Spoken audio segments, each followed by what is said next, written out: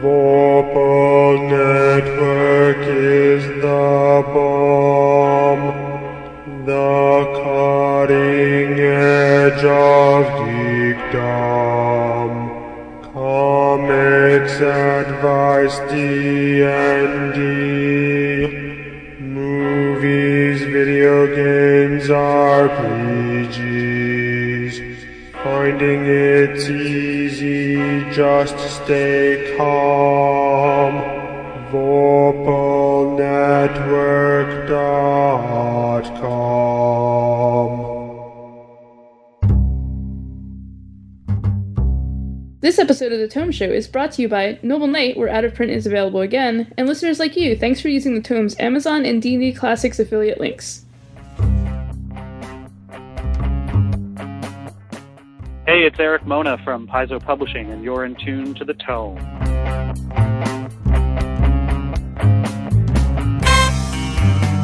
Welcome to The Tome, a D&D news, reviews, and interview show, and I'm your Tome host, Jeff Greiner. And I'm Tracy Hurley. In this episode, number 217, we're headed to the internet as we talk about the web series Standard Action and chat with the creator, producer, and co-star of the whole thing, Joanna Gaskell, and also Rob Hunt. But before we get to that, it's time for us to talk about Standard Action. You know the recent big news about how Warner Brothers thinks they're going to make the next big D&D movie? Well, Standard Action has already made a better D&D movie than all of the attempts that have come before. It's a web series based on it's definitely based on a fantasy RPG. It definitely feels like some form or derivative of D&D. You know, they're throwing around things like beholders and magic missiles, the kinds of things you don't typically find together unless it's D&D. They're telling tales of a band of adventurers and how they came together to save the day from an army of monsters. So let's talk about the show. What do you think about Standard Action, Tracy? I like it. I actually had heard about it earlier when I did an article on web series for the D&D website. A bunch of people recommended Standard Action there too. Right on. So let's break it down a little bit. What specific things do you like about it? What do you think could be better, or is everything sort of great? Or how do you analyze this thing? I don't know, it's kind of a difficult thing to analyze, particularly because the story kind of changes over the two seasons, right? Mm-hmm. And I think their abilities also have changed over the two seasons.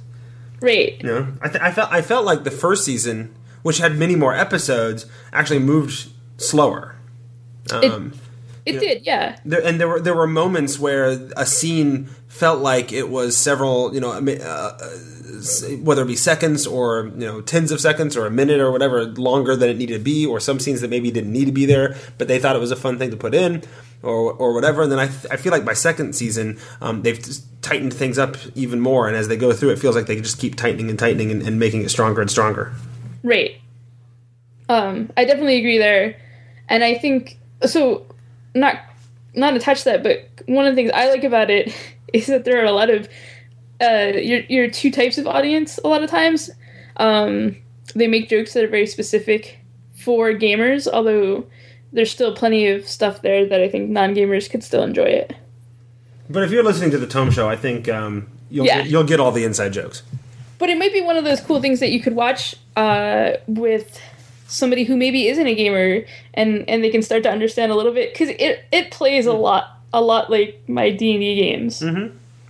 And the interactions a lot of times definitely feel like the interactions between PCs, and as Joanna I think pointed out in the interview that everybody will hear in a little bit. There's even modern day sort of verbiage and descriptions and things that get used for things, or references to boy bands or whatever that don't make any sense in the game world, but only make sense if these are player characters, Right. And they even get a little meta with it. There was a moment where they were discussing how, well, do you think there's some sort of higher intelligence guiding all of our actions and determining everything we do, like some cosmic roll of the dice? And so they pull off little references and things like that on a regular basis. Yeah, I think one of them was talking to one time about taking a level in a different class. Oh yeah, there was a whole storyline. Was that in the normal, or was that sort of the episode 0 or something like that?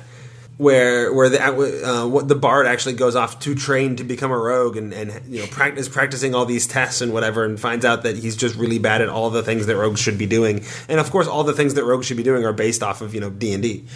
Right. Well, and that was sort of related to that. Is I liked how it wasn't your average adventuring party. Mm-hmm. And Joanna talks a little bit about why that is in the interview. And it has to do with the release of 4th edition. Yeah, I thought that was a great story. I hadn't picked up on that. Yeah, so I think it's cool because, well, one, those classes tend not to have the same wardrobe requirements as, say, a knight or like a fighter with a big shield and a plate mail and all that stuff. Yeah.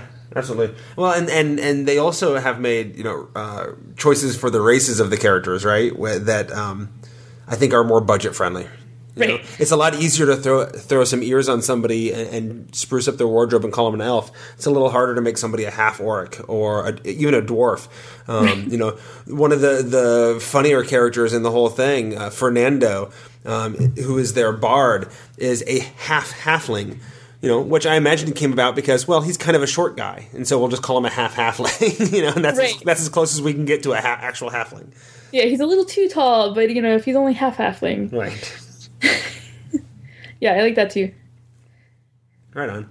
So, and I thought they picked some really good spots in the a lot of the forest scenes and stuff too. For the sets. Oh yeah, they're up in British Columbia, right? So that's where even the Hollywood movies go when they need pristine wilderness and that kind of stuff. And part of me even wondered before doing the interview, I wondered if they were sort of in that area because it seemed like a common place to go, and their accents do betray them as Canadian on occasion, right? In the show.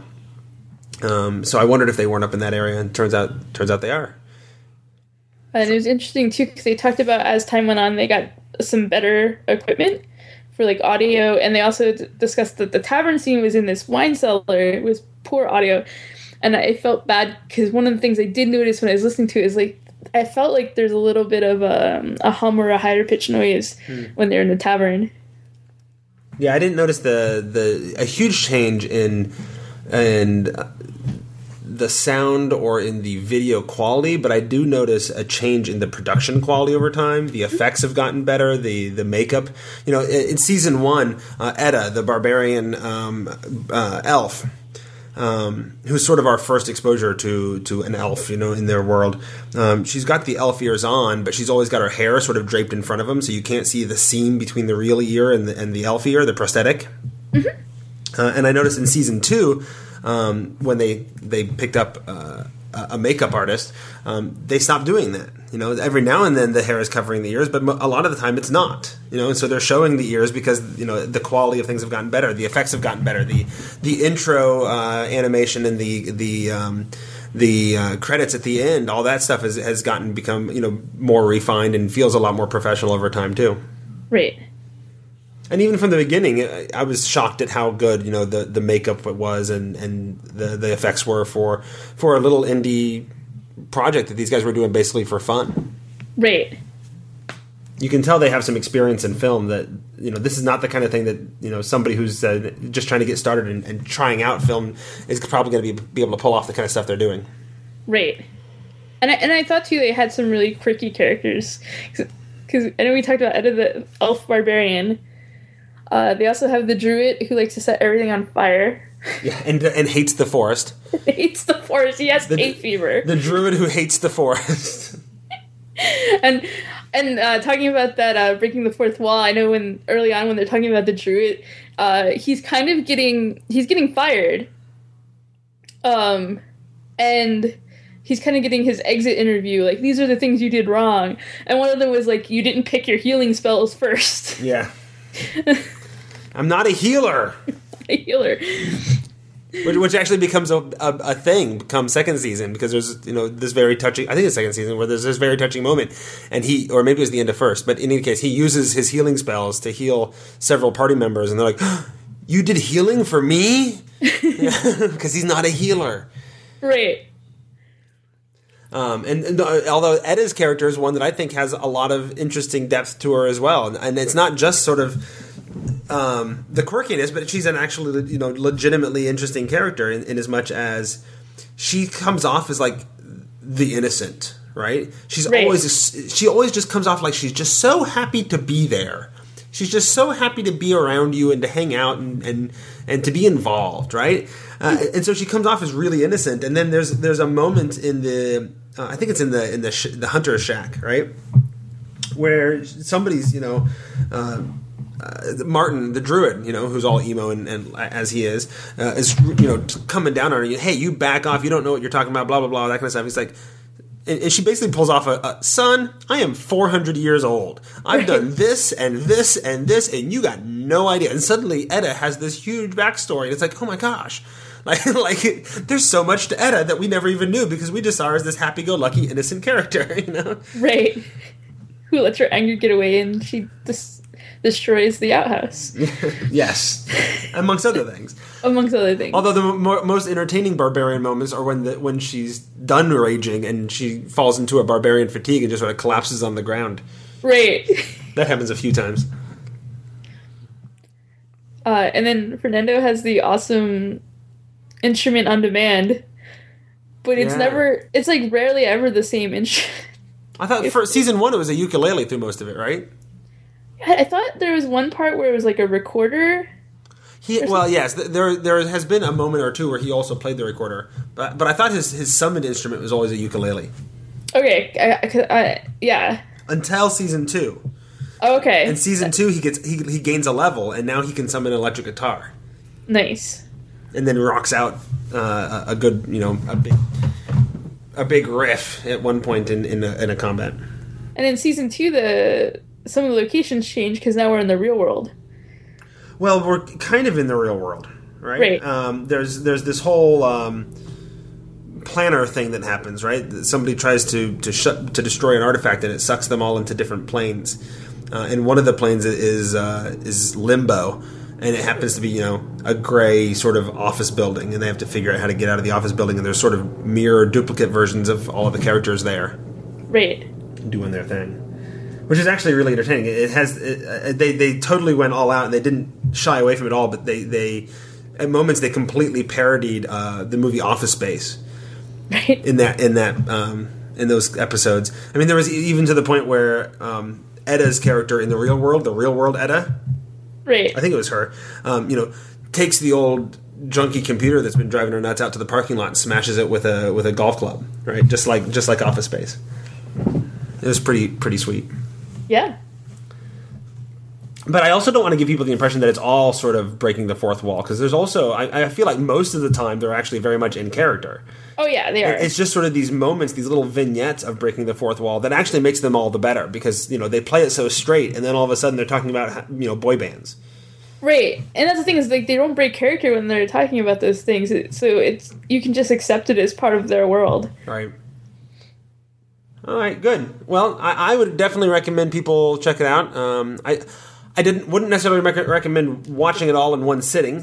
That's practically what I did, and it did start to drag a little bit doing it that way. But it's definitely worth watching, and I think people should definitely check it out. And when season 3 comes out, I will be watching the episodes as they come out.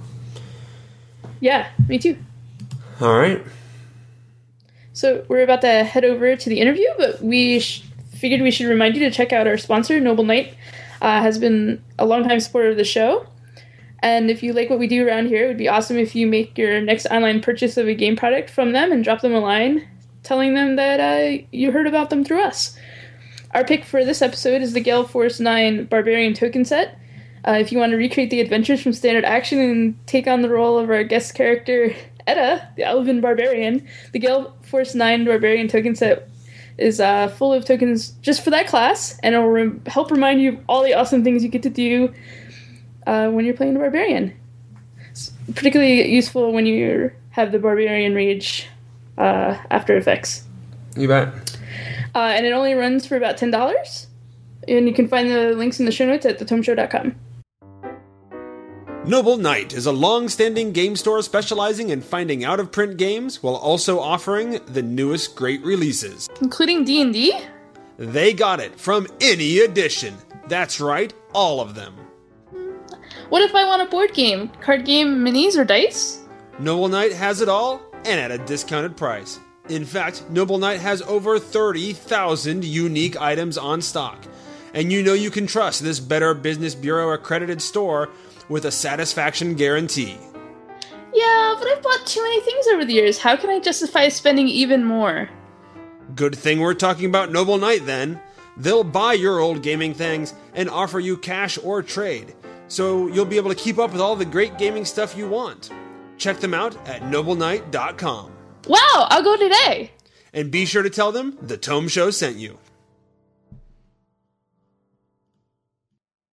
And we have returned, and it is time to talk to Joanna Gaskell. I said it right first, or didn't I? I forgot to ask you first. No, you said it right. That's fine. Joanna Gaskell, and we're going to talk to you about Standard Action, so welcome to the show. Thank you. Thank you very much. Let's start off with a hard question. What is Standard Action? Standard Action is the fantasy comedy web series for geeks of all kinds. That's what we call it. It's got 2 seasons up online right now for free. It's funny stuff. We try to make it pretty open. You don't have to be a gamer to get it, but if you are a gamer, you'll probably find some Easter eggs in there that everyone else misses. It's the story of 4 adventurers who are kind of misfits, kind of bumbling, a little bit inadequate, and they find each other. They go questing, and they very quickly find themselves in over their heads. Sounds about right. And they bumble in about the way that first level adventurers probably should. Yes. Yes, absolutely. If you've ever played a D&D game or even like an MMO, when you're low level and you're sort of wandering around and having to deal with the kind of stuff that low level adventurers have to deal with, it can be pretty comedic. Yeah, I remember there was one line. It's like they're gonna send some guy out. He's like, but I know he's above my level. Yeah, yeah. We tend to try to sort of we're kind of tongue-in-cheek humor, so every once in a while we'll sort of break the fourth wall a bit, so that we're sort of, we admit that we're in a game here. We're not in a classic fantasy world. We're certainly sort of game avatars wandering around in a gaming style world rather than adventurers in a medieval fantasy world. So we can do things like talk about levels every once in a while, or talk about intelligence scores, or use anachronisms like talking about boy bands and jazz and tanks. and Martin's shoes. And Martin's shoes, yes. I scoured the comments after the first time I noticed it. I was probably 5 or 6 episodes in. I'm like, wait a minute, did he just bring the wrong shoes that day when they were filming? And what's going on? And then I realized, no, it kept happening. And so I started scouring the comments to see if you had addressed that issue at all. And you gave a very similar answer. Yeah, the shoes started coming up over and over again because I think it's about in episode 5 or 6 you get a real sort of gratuitous shot of Martin's shoes, and then everybody's like, "Hey, shoes! What's going on there? Did you not have the budget?" And like, no, that was done on purpose. It's a subtle sort of thing that's never like directly addressed. So, I think people could easily think that it was just a mistake or whatever. Yeah, absolutely. No, that was definitely a choice. Way back in first season, Edwin Perez, who plays Fernando, was actually our costume designer for first season, or he did most of the costumes for first season. And he and I came up with that idea when we first came up with the idea of Martin, actually, because Martin is supposed to be sort of an emo hipster, and that really says emo hipster to me. Rob has just walked in. I have. Hello, Rob. Hello, Internet. Welcome to the Tome Show. Thank you. How is it Jeff? Yes. And Tracy. Jeff and Tracy, nice to meet you digitally. Yes. So, why did you guys decide to make Standard Action? Well, Rob and I had made a couple of feature films before Standard Action. Actually, they were really Rob's projects. He produced them and wrote them and directed them, and I was involved in the making of them. And after we finished the second one, he basically was pretty tired of producing, and he said, I don't know about doing this anymore. Why don't you produce something? When we were next thinking about doing our next project. And so I had these scripts sort of written, but I didn't really ever expect to be able to film them. I'd sort of written the first couple, episode 1 and episode 2, but they were really only character studies. They weren't we never thought we'd be able to film them because they were fantasy. So that meant that we had to deal with things like costumes and props and weapons and locations. And that sounded like a really big job. And we didn't know we could do that. But we met Edwin Perez, on one of those film shoots for the feature films we did previously, and he turned out to be a D&D player. And he sort of came out to us on set one day as a D&D player. And I gave him my scripts to read, and he was really excited about them. At that point, there wasn't even the Fernando character written. So I wrote the Fernando character for him, and then we just basically decided to give this a shot, to sort of go out into the woods one day and film as much as we could on a single day. And so I wrote the script for episode 0, which, if you go back into season 1, you can see it as episode 6.5 because it fits into the season after the season's done as episode 6.5. But that was the first one we ever did. So we went out and we sort of tried to do that and realized that maybe we had something and maybe we could actually get a fan base and we could turn this around really quickly. Since we were focusing on web rather than trying to do a movie, we could put it up online really fast. We could show it off. We could show people what we could do really, really quickly. For a feature film, you're looking at months and months and months of turnaround. But for a web series, you can get an episode, turned around and up online really fast. So we were able to really quickly show everybody what we were doing, and then we got a lot of attention from all sorts of other interesting people who we wanted to work with. Thanks. Right on. So just to let our audience know, we have a D&D podcast, and I think you've hit this pretty well. But why should our audience for a D&D podcast be interested in checking out Standard Action? Well, the origins of Standard Actions, the origins of the writing are very much based in D&D. I mean, I played 3.5 for a very long time, and the characters are most certainly based on the kind of first level adventures that you would play in D&D. And actually, the characters were inspired by when Wizards of the Coast released 4th edition, because they released 4th edition and they didn't have the barbarian, the bard, the sorcerer, or the druid in the first core book for that. And I was disappointed, but I used it as inspiration to write these characters that were left out of the party. So it's very much like these are the people who are left behind. They're kind of inadequate. They're, not particularly good at what they do. And so they're, drawn directly out of the game. And if you are a D&D player, you are going to get a lot of the little extra jokes that we plant in the series. We try to make it, like I say, accessible to everybody. But if you are a D&D player, you will definitely chuckle at some of the stuff that comes up, because it's stuff that comes up in your game. Like, it's humor that comes up from around the table. Like in our first episode of season 2, a merchant asks Fernando how he could possibly fit this 10-foot long spear into his backpack. That's just something that, adventurers have to deal with all the time. How did you put that 10-foot pole? Where did you carry that? Where did that come from? Yeah, Right. So there's a lot of jokes in there for gamers, for sure. That's awesome, because I was wondering, because it was kind of a traditional, non-traditional party, and I was wondering how that came together. So that's a really interesting way for it to come together. Yeah, for sure. And of course, since we ended up with a very non-traditional party, so no real tank, because let's be honest, an elven barbarian is not a tank, and no real healer, because let's be honest, a druid really isn't a healer. We could end up with a lot more extra comedy in there that came out of that. Because, yeah, I mean, that's a gimped party. If you were playing around the table in D&D, it's like, wow, this is going to be a challenge. Yeah. So I'm curious sort of what your process is like, because you take on a lot of roles, right? You're an actor in it. You also produce and write the series. So what's the process like, from conception to editing, or release? Oh, well, Rob's here now, so I'm going to let him take a little bit of this. But, I suppose, writing for writing for first season was very different from writing for second season. First season was written very dynamically. So maybe 4 episodes were written when we started filming the series. And then I wrote more as we filmed more because I was inspired by sort of what the actors were giving me and that kind of thing. Second season was written all ahead of time and then edited and edited and edited and rewritten so many different times before it actually hit the screens. So basically everything's in flux in pre-production, really. We do the best we can to sort of get the locations that we need and get the props that we need and the costumes and stuff. But if something isn't working a week before or a couple days before or the day of, we tend to be pretty flexible about changing it. We've found that you have to be really like that in independent film. Like, you don't have the budget to nail anything down for sure, so you have to be willing to toss anything out and change it.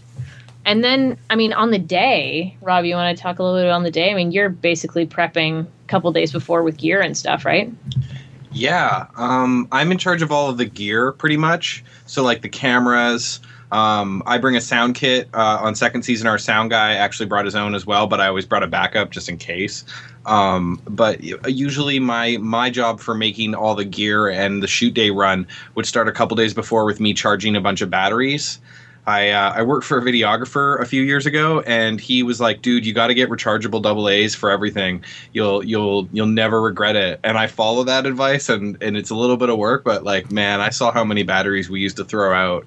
Our set is pretty much run on rechargeable AA's. Yeah, rechargeable AA's for all of the LED lights and the sound kit, and then the cameras just used cheap, no-name brand camera batteries that I get from a random website. But anyways, I charge batteries for days. And then on the shoot days, I roll out directly to the shoot location, and I set up some giant umbrellas, and I set up all the cameras. The cameras are ours, or mine mostly, and so some days we have 2 camera people, and I can focus a little more on directing or running the set. And then some days we only had 1 camera person, so I would be doing camera. And then meanwhile, while that was happening, we'd usually Tara plays Wendy. I would pick her up at her place, and we'd head to the makeup artist place, and we'd be in the chair getting the ears on and the blue hair extensions and the makeup and all that at about 6 a.m. And then when we were done in costume and wardrobe, we'd head over to set and meet up with Rob and his crew. Yeah. We usually shop for, 10 hours? 10 to 12 hours, 10 to 12 hours. We didn't go crazy. Usually we were limited by daylight, but also laziness. No, I don't think you consider us lazy. We don't pay people well, so we can't expect them to pull 18 episodes. Yeah, that's true. We never wanted to be that kind of a set. When you're in makeup at 6 a.m. and then film for 10 hours, I don't think you can call anybody lazy. Yeah, for sure. No, they were certainly big days, but independent film sets, I mean, sometimes you can go on independent film set and it can be like an 18-hour day, and that's not odd. And some people think that's awesome for some crazy reason. Yeah, we didn't want to be like that. And then, afterwards, I mean, we get the footage off the cameras, and I did a lot of the layout editing for season 2 and for a lot of season 1 as well, so to the second half. So that's just basically putting the clips that we want in the right order and all that kind of stuff. And choosing takes. And then goes over to Rob for... Yeah, and then usually I load it up in After. I do some final editing for the layout just to clean it up and tighten things up. And then we pop it into After Effects and do a bunch of mastering in there and throw in the visual effects. That's all me, mostly. In second season, we got Nicholas Montgomery to help with the visual effects. And that was awesome, and he's awesome, and I definitely see an improvement in the second season. Some of the particle effects are cool, but yeah, and then that's pretty much our process. So it's mostly me and Joanna. We do a mostly. lot of it. Yeah. Although you do have a large number of people involved, whether it be the actors or the the non-speaking roles and the makeup people and the all 2 cameramen and whoever else, right? Where do you find all the people when you need somebody to work on that? Well, we have a pretty nice core, like a core set of people who sort of mostly come out all the time. And we've got sort of our art director and the couple camera people that we usually use, and sound is pretty much the same guy every time. When we start to need extras, we've basically just sort of drawn from people in the community that we know, or actually a lot of times for something like makeup, I'll leave it up to Ashley. I mean, Ashley's the key makeup artist. So if we need an extra makeup artist for the day, then I'll go to her and I'll say, okay, find me a makeup artist that you trust and can do a good job. And she will bring me their name and tell me about them, and we'll bring them on. And it's a lot of the time it has to do with trust. I mean, the fact that I trust her so much means that I know that she'll bring somebody on board who will work well. Are you largely leaning on the local film community or the local cosplay community or gaming community, or where does that all come from? Actually, it's sort of just the more like the filmmaking community, the indie filmmaking community in Vancouver. We got our start really is we met a bunch of people when I did my first feature. My second feature, I put out a Craigslist ad in the gig section, which is unpaid. And so I just put I got Joanna to help me write up a big, 1-page thing about this project I wanted to work on. And I was really honest about not having any money, but I would be willing to put money towards, feeding, and we'd put it, and so, yeah, I got a few people that way. And then, we got a lot of people that way, about maybe 12 people. And then from that, about 3 or 4 of those people came on and were sort of the core team of Standard Action. We, for my second feature film, The Director's Project, we met Ashley. And Carla. And Edwin. And Edwin Fernando, the bard. That's where we met him while shooting that. Nowadays, we actually use Facebook because we have so many filmmaking indie friends who just do filmmaking for fun that we can usually just do a shout out amongst a couple key friends and somebody will respond. Or at this point, I mean, I've worked on several other projects and Rob's worked with several other groups of people. And when you go out and you work with another group, oftentimes you'll find the people in that group who you really connect with and who you think do a good job. I mean, that's basically how we found Kirsten. As we were out on set with Alan's shoot, right? Another friend of ours who does another web series, and Kirsten was on set with them, and he was great, and he did a really good job, and so we brought him on board for Standard Action's second season. I see a lot of people out with smartphones on indie sets, getting on each other's friends list or getting each other emails just because, it's there is quite a community of people who are let's do stuff. Mm-hmm. Yeah, getting on other sets is a great way to do that, as well as great at meeting other actors too. I mean, I know a lot of actors in this town now, so a lot of times, unfortunately for those people out there that I don't know, we don't have to hold too many auditions anymore because there's a lot of people that I want to work with so badly that I'll bring them on. But it's just the community. It's just making the connections and networking, and it happens pretty quickly and pretty easily. Nice. Very cool. And as you guys were talking about it seemed like to do this you were using a lot of your own equipment or other things you had already. So we were kind of wondering, where's the crowdfunded money going towards? What are you going to do with that? For sure. Well, actually, a huge amount of the money that we tend to raise, that we raised for second season and that we're raising for third season, goes to labor. So we do pay everybody who comes on set with us. We don't pay them very much, but we do make sure that everybody gets to walk away with an honorarium. It's been very important to us over the entire life of Standard Action to be able to pay everybody something. Except ourselves. Except ourselves. We tend to not get paid. And actually, for season 3, we would love to be able to give ourselves that same honorarium. That would be nice. I would be stoked, though, if I just didn't have to spend money on it. Yeah, for sure. Also, things like locations, permitting, insurance, costuming, props. Food is actually a surprisable chunk.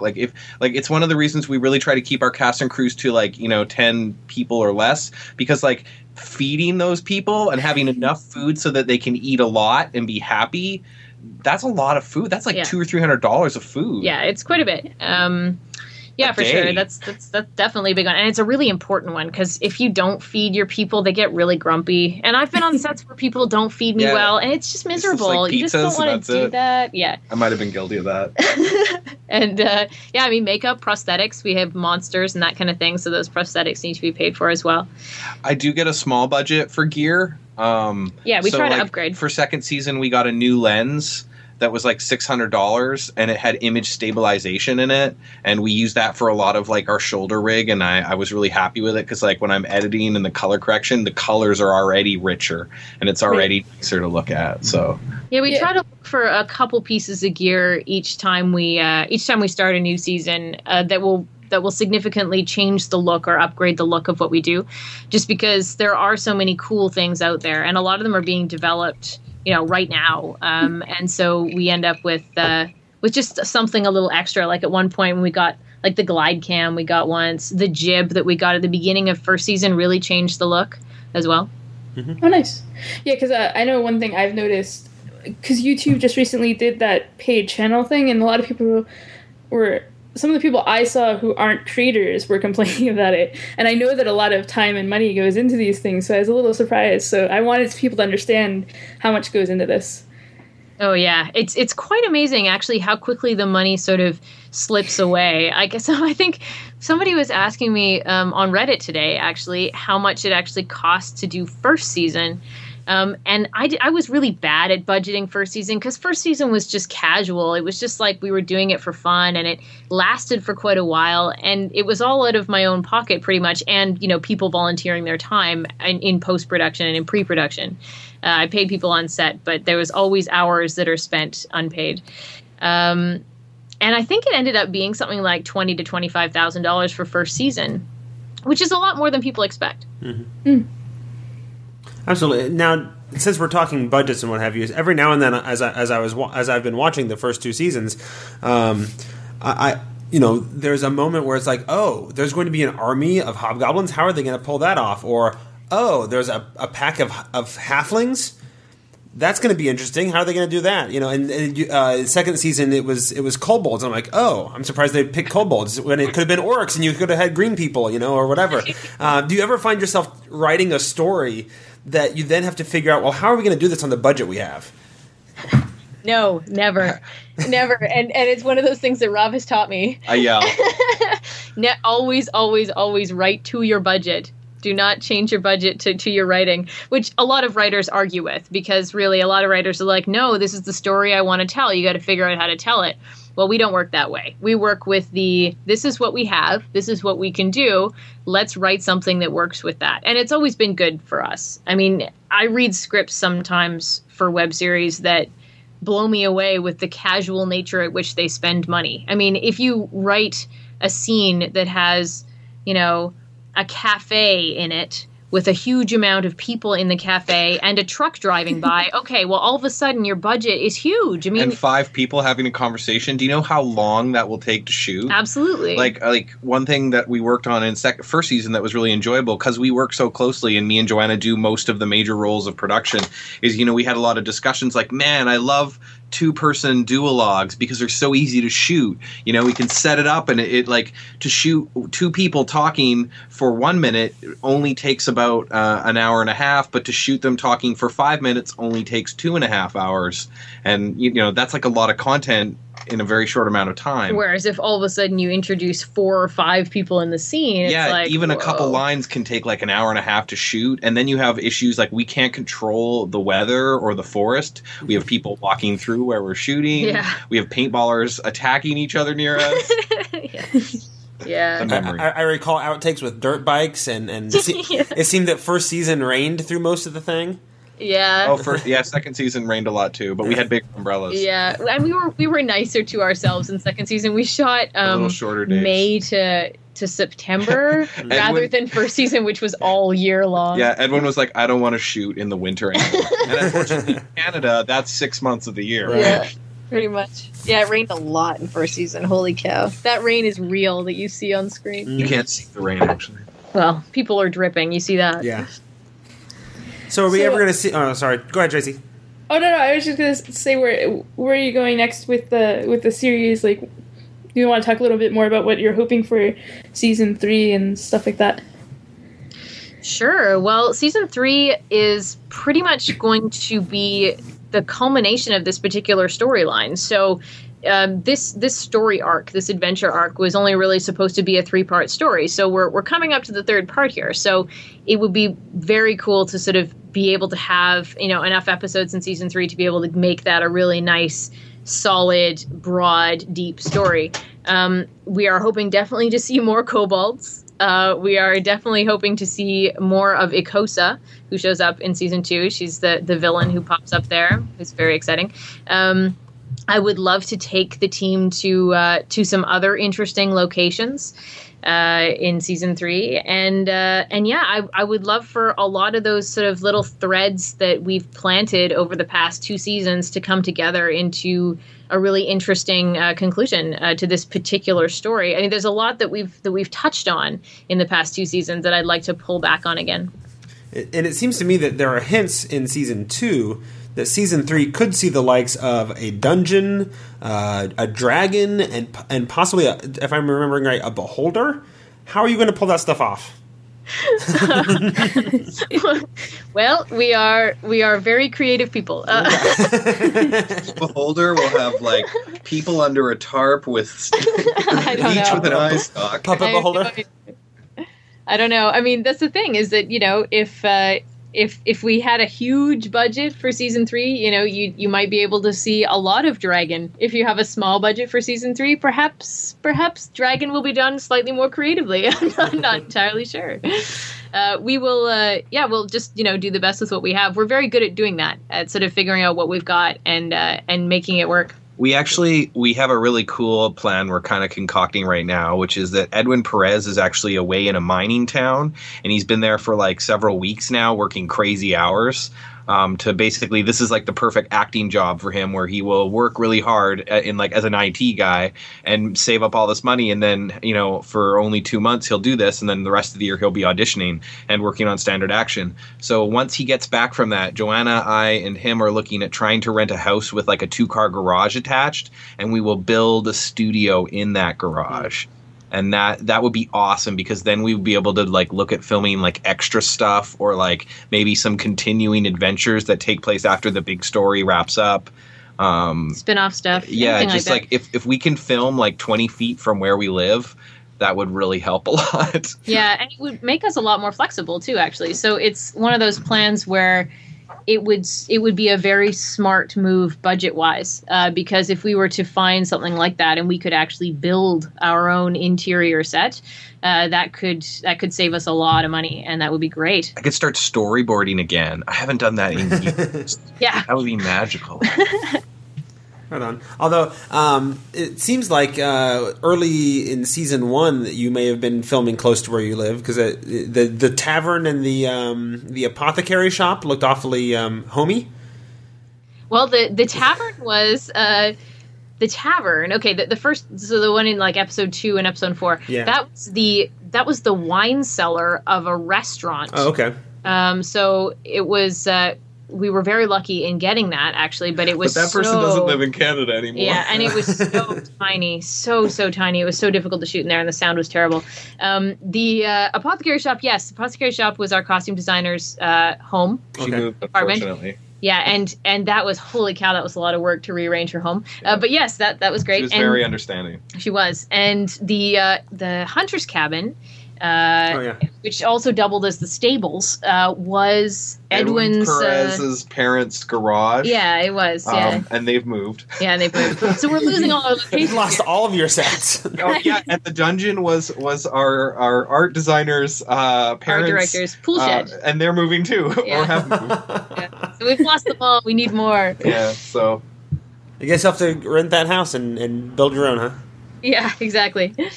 Well, we were looking at we were even looking at Home Depot stuff, because we built a set for this other web series we're working on with a friend called Space Cab, and yeah, we discovered there's some very inexpensive stuff that you could use to make like reversible walls that would be really, really cheap to make.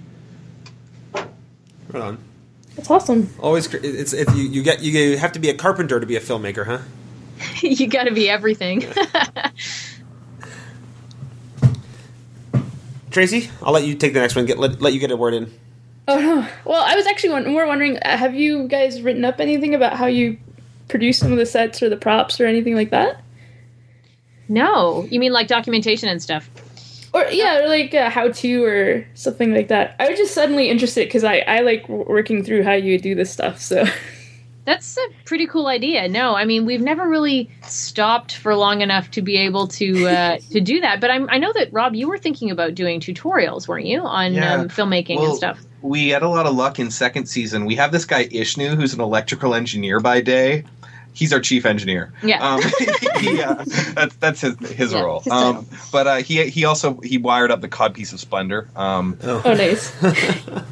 But he did a lot of the behind the scenes videos, or he did a large portion where he would interview people, because I'd bought myself a new camera, so we had this old other body, that a camera body kicking around, so I gave it to him and was like, all right, go interview people, while we're on breaks and stuff. And so he diligently went and did it, and he did a great job. So we're going to expand on that next year for season 3. And yeah, maybe we can get him to come show, record what we're doing when we're setting things up, and we can actually show people like how we set up a scene and how we go from like, all right, we got these 3 pages to film. Hey, that stump looks cool. Have we filmed there before? No? All right, let's go set our stuff up and take a look. Yeah, that would actually be a really neat idea, sort of having more in-depth behind-the-scenes stuff. But with the Kickstarter, I mean, we are promising all of our backers access to a lot of behind-the-scenes footage for Season 3, so that might be a pretty cool idea, actually, going in-depth into how things are done. And it's British Columbia, so we might see a bear. We might, yeah. Awesome. Now, I have this question a lot as I watch stuff on YouTube, especially series on YouTube, and it occurs to me, I'm a podcaster, and it's not horribly difficult to take a YouTube series and podcast it. Have you ever thought about going that route and offering it in both formats? Offering the episodes as podcasts? As podcasts as well, yeah. No, never thought of that ever. I've thought about doing radio dramas. Have you heard of We're Alive? No, I haven't. That zombie one, right? Yeah, it's like a zombie radio drama, but it's modern and it's amazing. And I would love to try and do some storytelling that way with Standard Action. I know Edwin and Joanna would be totally down with that. Oh, for sure. Tara would be in. I wonder how it's so easy to book people. I wonder how the story and the humor would translate from video to audio. That'd be interesting to find out, actually. Well, you could video podcast it just as well. Just take the same video and release it on a feed. Oh, really? Yeah. Huh. That's pretty smart. I like that idea. I think I might have to explore that. Thank you. If you need any help, I know some podcasters. All right. Nice. Well, do you have any more questions, Jeff? Because I think I just have mine. Yeah, go ahead if you got. No, I'm done. Okay. Well, I just wanted to know, Rob. Your name is all over this thing, and yet I don't think we've ever actually seen you. I've watched the credits carefully, and I don't think I've seen your name associated with any characters. Are we ever going to see you on camera? Yes, we did see you on camera. Oh, we did. We did, actually, in my office. Yes, yeah. He was an extra. I played me in the office scenes when there's a little scene where Snuffles the Badger runs by underneath a file folder, and that's Rob watching him go. Yeah. And you heard Rob's voice as the snarky dude who was driving by in the car at the end of episode 2, yelling at the merchant, I believe, in season 2. And didn't we see you? I think is that it? Is that it? Okay, that might be it. So you've only had sort of extra backgrounder roles, yes. Some uncredited roles going on here. Yeah, I guess I'll have to put myself in season 3 somewhere. Probably, that's the thing, is if we can get a tavern going, I'll totally work myself in there. I'll be like a drunk, surly regular. I just didn't know if it was an issue of, you're busy directing and doing the cameras and all that you never quite got a chance to jump on the other side. Yeah, usually we don't know far enough in advance. It would just be a lot of extra work to plan to have me be there, because people cancel at the last minute. So I'm like a multi-tool. I can be camera 1, I can be camera 2, I can be camera assistant, sound. I can do sound, I can do slate, and a bunch of other things. So it's I can keep the bears and keepers at bay. And actually, that guy that Rob was just talking about, Ishnu, our chief engineer, he tends to be the dude who steps in when we need another actor. Like we've either lost an actor or we can't find the right actor for a role, then Ishnu will step in. So and that's why he's there. He was like, I want to be an actor, but I'll do other stuff for you. Yeah. So he's been so many things. I mean, he was the bridge keeper, first off, and he was the mime in the very, very, very first episode of season 2. So season 2, episode 0, he was the mime. He was an extra in several different episodes. I think he was a halfling. Yeah, he's appeared many, many times. He had the hammer pants. Yeah, he had the pink hammer pants. I say so because at first when you started, I was going to say, it's just so anytime there's somebody with thick makeup on, it must have been him, huh? Between the Well, the no. mimes and the gatekeeper. Well, yeah, to a certain extent, but then there's also our hobgoblins. It's all the same guy. Yeah, all of our male hobgoblins are the same guy, and so that's there's a foot in one episode, and then there's a guard, an arm, and a guard in one episode, and then there's of course the hobgoblin champion at the end of season 1 who does a big fight scene with Edda. That's all the same dude. Yeah. His name's Adam. And he did some of the music for us too. Yeah, he did. Awesome. Oh, you go ahead. I was gonna say, well, where can people find you guys online and learn more? Well, you can definitely see all of our stuff at standardaction.com, so you can get all of the episodes there, as well as all the behind-the-scenes stuff and all of our news, and you can sign up for our newsletter there. You can also find us on Facebook at Standard Action, and you can find us on Twitter at Standard Action, but the handle is like Standard Action without any of the vowels. I should send you that link. Her first attempt at a Twitter handle was STDX. Yeah, that was a bad idea. she's like, it's great. I'm like, honey, read that out to me. Yeah. And then you can link to our Kickstarter from our website as well. Hold on. And the Kickstarter ends fairly soon, yes? Yes, it ends in, I believe, something along the lines of 60 hours. So Yeah. 2 days. Yeah. All right. So I don't know if people will hear this in time to be able to help out with the Kickstarter, but they should definitely go check out Standard Action and watch the series. Absolutely, yeah. Anything else you guys want to share while you're here? We just launched a sneak peek video where Joanna shows a demo of the card game we've been developing for Standard Action, and that is one of our perk levels. You can get a pre-release of the card game. We're very excited you can about the check card that out game. on our website. It's very exciting. And we also we're sort of the kings and queens of multimedia marketing. We're actually releasing a Pathfinder RPG as well very soon, which is very exciting for all of your gamer audience. And you can get a free track from our website if you tweet about us with the Pay with a Tweet button, which is on our website. Yeah, all sorts of stuff. Sweet. All right. Well, thanks for coming. Yeah, thank you. Thank you for inviting us on. Thank you very much for having us. And we'd like to say thank you to our sponsor, Noble Knight, as well as our guests, Joanna Gaskell and Rob Hunt. And if you want to get a hold of us, you can email us at thetomeshow@gmail.com or call the Bizline at 919-BIZTOME. That's 919-BIZTOME.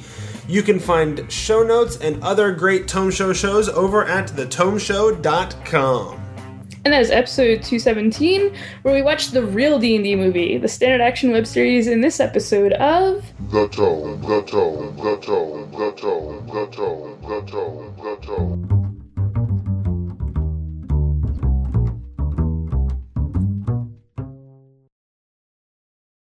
I'm on the wall.